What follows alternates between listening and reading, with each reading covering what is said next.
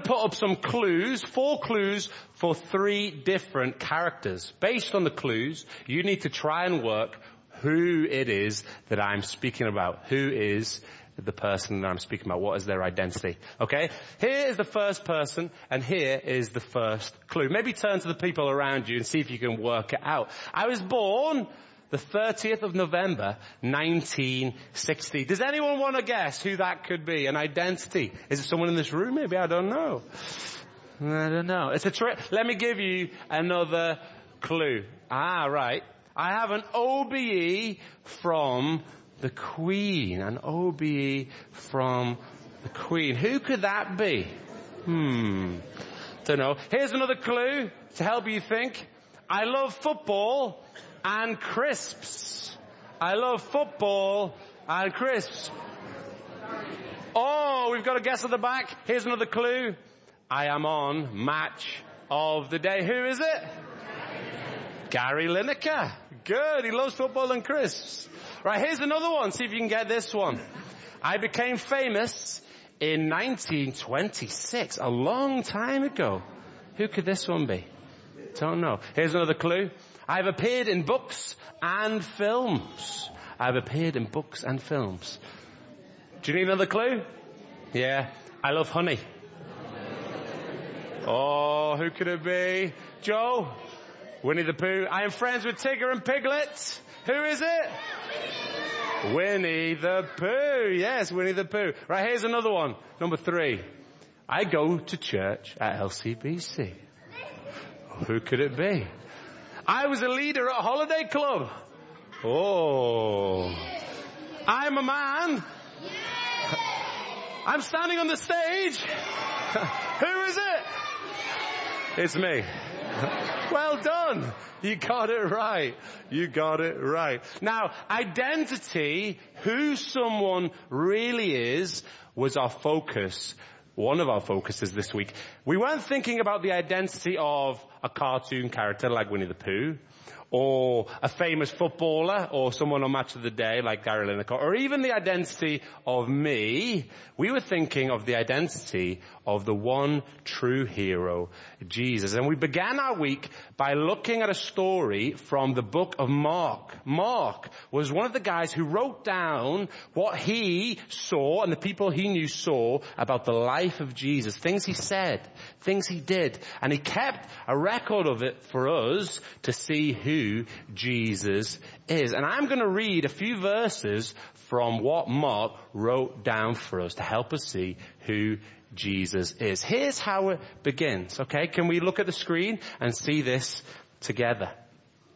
Jesus and his disciples left Galilee and went up to the villages near Caesarea Philippi. As they were walking along, he asked them, who do people say I am? So notice what Jesus does. He asks his friends a question, a really good question. Who do people say I am? What's the gossip on the street? If you were to look maybe on the internet or on Facebook or Twitter, or if you were to go and hear and listen to what people were saying about me, what would they be saying about me? Who am I? What do people think? Now I wonder if we were to go into school tomorrow, or to go into work, or maybe to go into our families and ask that question of the people we know. What would they say if you asked them, what do you think about Jesus? Now, some might say, well, Jesus, he was a good guy, right? He was a good guy who had a lot of good things to say. That's who Jesus is. Some might say, well, he was this old guy with a bit of a beard, right? That's who Jesus is to me. Some might say, I don't really know who Jesus is. Some might say, I don't really care who Jesus is. Lots of different opinions about who this man Jesus is. And what about back then? What were the people in Jesus' day saying about him? Well, let's have a look. It tells us in the Bible. Well, they replied, some say John the Baptist. Some say Elijah. So others say you're one of the other prophets. Now, see, both today and in Jesus' day, there was lots of different opinions as to who Jesus was. No one really knew. No one really knew who he was. Lots of different opinions. But you see what Jesus does next? He asks another question. A slightly different question. He turns the question on to the disciples. Here's what he says. But what about you? He asked, who do you say I am? Now imagine, close your eyes. Can everyone close their eyes? Take yourself back to your school days. Maybe some of you are at school at the minute. Maybe school was a long time ago for some of you. But imagine you are back sitting in your classroom at school. Oh, and you're beginning to daydream about the amazing time you had at holiday club last week. Oh, it was amazing. Such fun. Oh, daydreaming. And all of a sudden, you hear your name. Nathan! Who? You open your eyes. And you see your teacher standing at the front of the class and going, oh, pointing at you. And they say, what is the answer? And I was like, I don't know. I wasn't really listening. I was daydreaming about the holiday club. Oh. But they're asking you, what do you think? I'm not asking the class. I'm asking you, what's the answer? What do you think? That's what Jesus is doing here. He's asking his disciples, his friends, what about you? Who do you say I am? Now, one of the disciples, a guy called Peter, he gives the answer. He speaks up and says, I know who you are, Jesus. And he uses a word that says on the screen, he says, you are the Messiah. Peter says Jesus is the Messiah. Now, this is a word that I'm going to help us understand what it means. When you hear the word Messiah, I want you to think king. Okay? When I say the word Messiah, you think the word king. Messiah equals king. But when Peter describes Jesus as the Messiah, he's not talking about any kind of king. Like a king in a fairy story, sitting on a throne, fighting dragons. He's not talking about a made-up fairy tale king. He's not thinking about a king today that has a kingdom and a rule and power on this earth. He's talking about a different kind of king. He's talking about a king that was promised by God, God's promised king that came to this world on a rescue mission. A rescue mission to save me and to save you. That is the identity of Jesus, God's promised king. Why did he come? Can he do what he said he can do? Well, we'll find out a little bit more about that later. But the question I want to finish on is, if you see who Jesus is as God's promised king, if you see who he is clearly, will you accept him, and are you ready for the rescue that he offers? The identity of the hero. The identity of the hero. God's promised king. Should we sing a song? Let's sing a song together that talks about the identity of Jesus being greater than any other hero out there. Let's stand together and let's sing, Jesus is the greatest hero. Now, I'm going to invite onto the stage, we're going to have back onto your seats, two of the children that were part of our holiday club this week. I'm going to invite Asim and Mia. And they're going to come to the front and they're going to say a prayer for us, each thanking God for what they learned at Holiday Club. So Asim, up you come, and Mia, up you come. I'm going to have a microphone for you. So let's pray together. Thank you.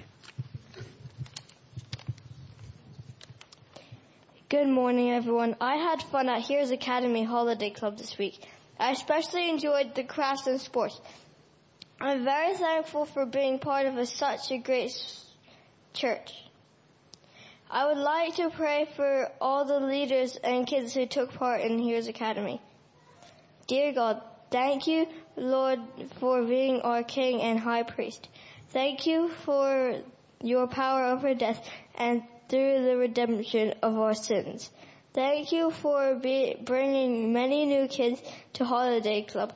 I pray that all the children who come through LCBC will be saved and have a relationship with you. Please bless all the leaders who volunteered to prepare the church for us and give us a fun week. In Jesus' name, amen. Amen. Thank you, Asim. Father in heaven, thank you for the Holiday Club and the leaders who helped out. Thank you for all the children that came, for the fun we had, and for keeping us safe. And thank you for all we learnt about being ready for rescue. We pray that you would help us remember everything we learnt about Jesus and what he did to save us from our sin by dying on the cross. Help us to trust him as our King and know his power in our lives. Amen. Amen. Thank you so much for those prayers. In a world where hero meets hero, the Heroes Academy has created some amazing heroes. Amazing heroes with amazing missions. A mission to save the city. A mission to rescue the hostages. A mission to defeat evil. They are all great missions. But which hero has the greatest mission? Could it be the one true hero, Jesus? Why did he come? Why is he here? It's time. Get ready. Here he comes. The Heroes Academy. Are you ready for rescue?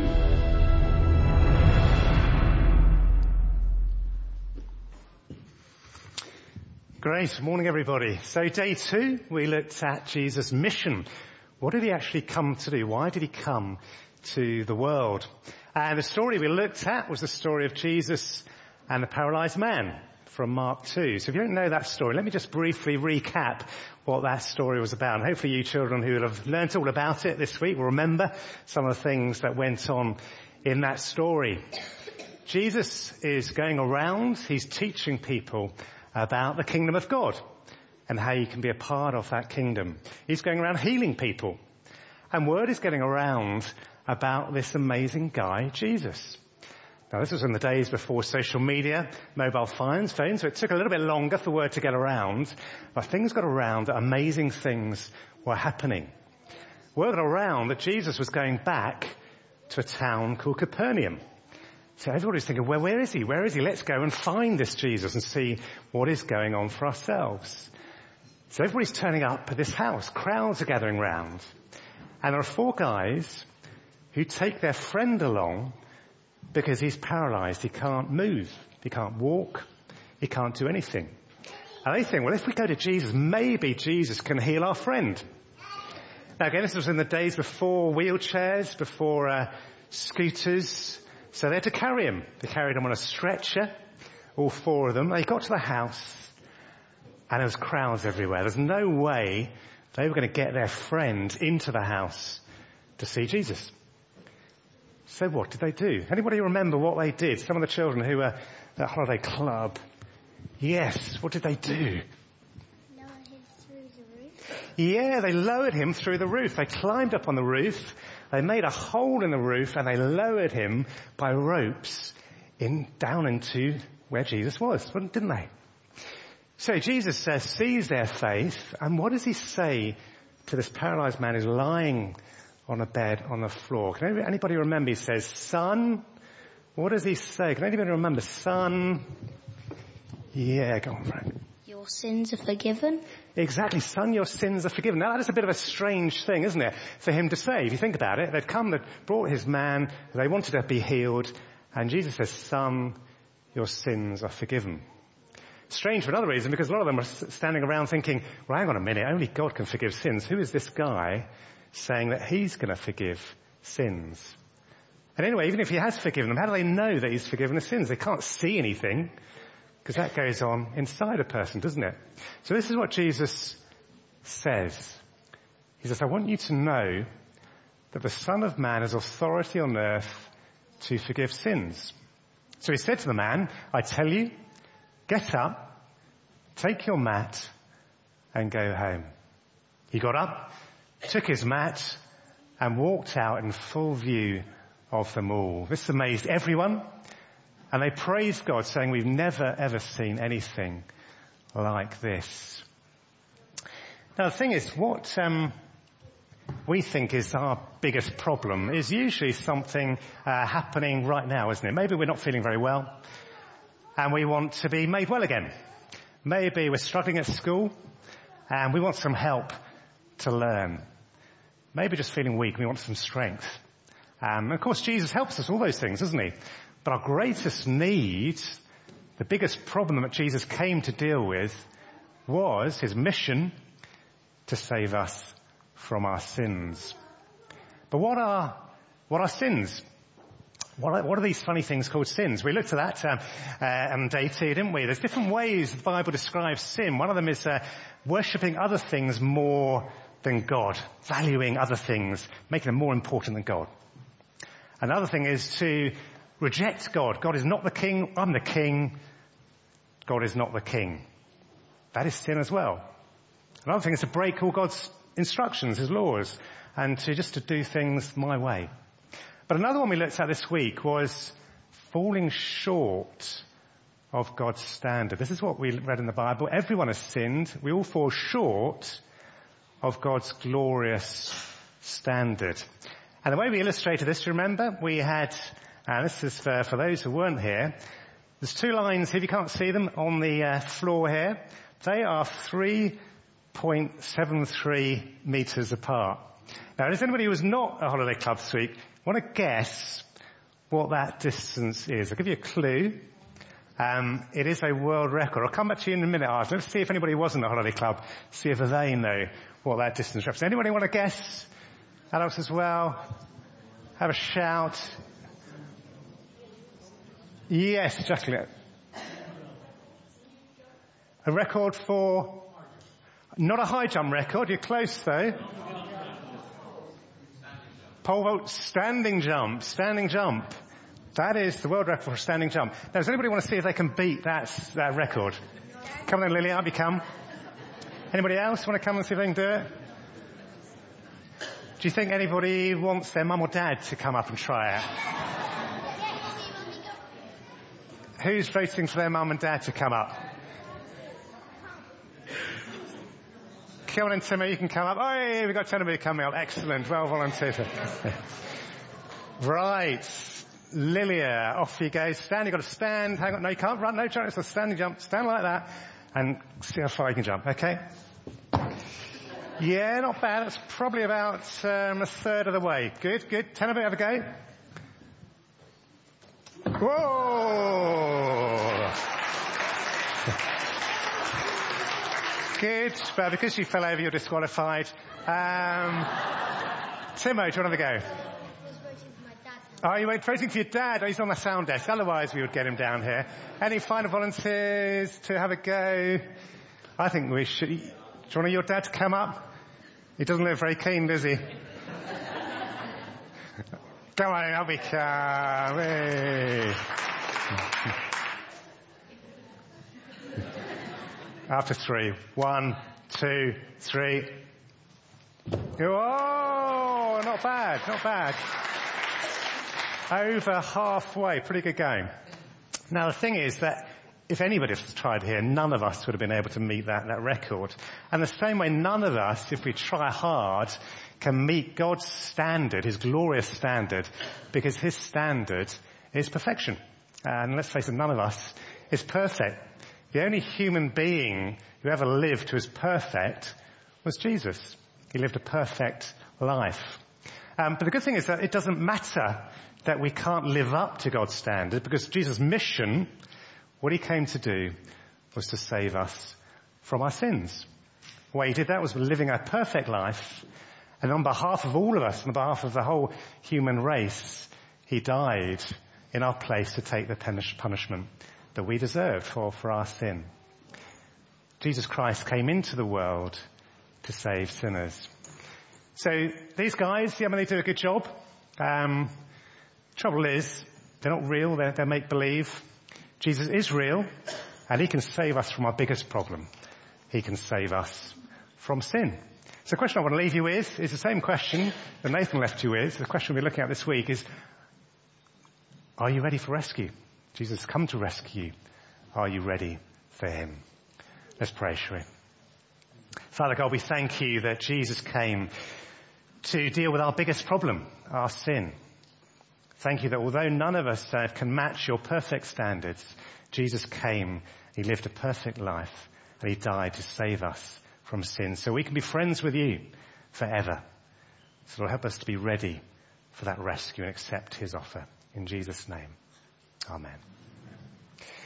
Well, Jesus is our super saviour, and we're going to sing about him now in our next song. King, we thought about the hero's mission. Jesus came to save people from their sin. Then lastly, on the Friday of Holiday Club, we thought about the hero's power. Okay, so with that in mind, the hero's power, who can tell me what these two pictures have in common? It's not a trick question. Our theme is the hero's power. What's the link? They might not look like it, but go on, ask him. They are both really powerful. The little grasshopper is 5 centimetres long. He can actually jump 25 centimetres high and over 1 metre in distance, which is the same as me or you jumping over our own house and at the same time jumping the length of a whole football field. That's power, isn't it? And then we've got the dung beetle, little guy up there on the right. The dung beetle, many of you may know, is actually the most powerful animal on the planet for its size. That little guy can shift 1,180 times his own body weight, which is the same as a fully grown man lifting 118 elephants. That's power, isn't it? And you see, everywhere we look around God's world, we'll see little glimpses of power. But nothing compared to the power that we see in our third Bible story, because here we see that Jesus has power even over death itself. I'm going to look at the story in 3 scenes, and the first scene we'll see is a scene of desperation. Anyone tell me, any of the young people, what does it mean to be desperate? If you're desperate for something, what does it mean? What does it mean if you're desperate? Go on, Bella. Yeah, you really need it. You really, really, really need or want something. You're desperate for something to happen. And in our story, we meet a guy called Jairus, and he is really desperate. Have a look at the story. When Jesus had again crossed over by boat to the other side of the lake, a large crowd gathered round him while he was by the lake. Then one of the synagogue leaders, named Jairus, came. And when he saw Jesus, he fell at his feet. He pleaded earnestly with him. My little daughter is dying. Please come and put your hands on her so that she will be healed and live. So Jesus went with him. This guy is really desperate because his daughter is really sick. She's not just got a cold or a bit of a temperature that's going to go away in a couple of days. This little girl is dying. She's at death's door, and so her father, Jairus, who loves her so much, he seeks out Jesus, and he falls at the feet of Jesus, and he pleads with Jesus, knowing that Jesus has the power to do something about it, and he pleads with him that he would. And wonderfully, Jesus turns to go with him to Jairus' house. But as they make their way to Jairus' house, very quickly a scene of desperation becomes a scene of devastation. Look at what happens next. While Jesus was still speaking, some people came from the house of Jairus, the synagogue leader. Your daughter is dead, they said. Why bother the teacher anymore? Surely that must be the hardest news to receive for a parent. You've seen your little child born into this world and grow up, and you've thrown them around and you've played with them, and then the news comes that your daughter is dead. It's all over. It's finished, because death is the end, right? Nothing else comes after death. All hope is gone. But let's watch to see what happens next in the story. Check out the video on the screen. There we go. It's an amazing end to the story, isn't it? A scene of desperation is followed by a scene of devastation, but is followed by a scene of celebration. Jesus walks into this home and there's noise and there's confusion and there's crying and there's pain because this little girl is dead. But Jesus walks up to the bed where she's lying, motionless and lifeless, and he takes her by the hand and he says to her, Talitha cum, which means, little girl, that's Talitha, get up, arise, cum, on your feet. And you see, when Jesus speaks, death itself obeys. Because Jesus has the power over death. And this little girl who lay lifeless is now back on her feet, full of life once again. Because Jesus Christ has power over death. Now as we begin to draw things to a conclusion, the question we've got to ask ourselves is, so what? Why does that matter to us today? That 2,000 years ago, Jesus brought a little girl back from the dead. Why does that matter to us today? Well, let me give you a little challenge to help us think about that. I want you to turn to the person next to you. You've done this staring competition before when you try to outstare someone and see who blinks first. If you don't want to play with somebody else, your challenge is to not blink for 30 seconds. But if you want to do it with somebody else, look them in the eye. And you've got to see if you can make them blink before you. You've got 30 seconds to see if you can not blink. Ready? I'm going to time you. Go. You can use any tactics you want to make them blink.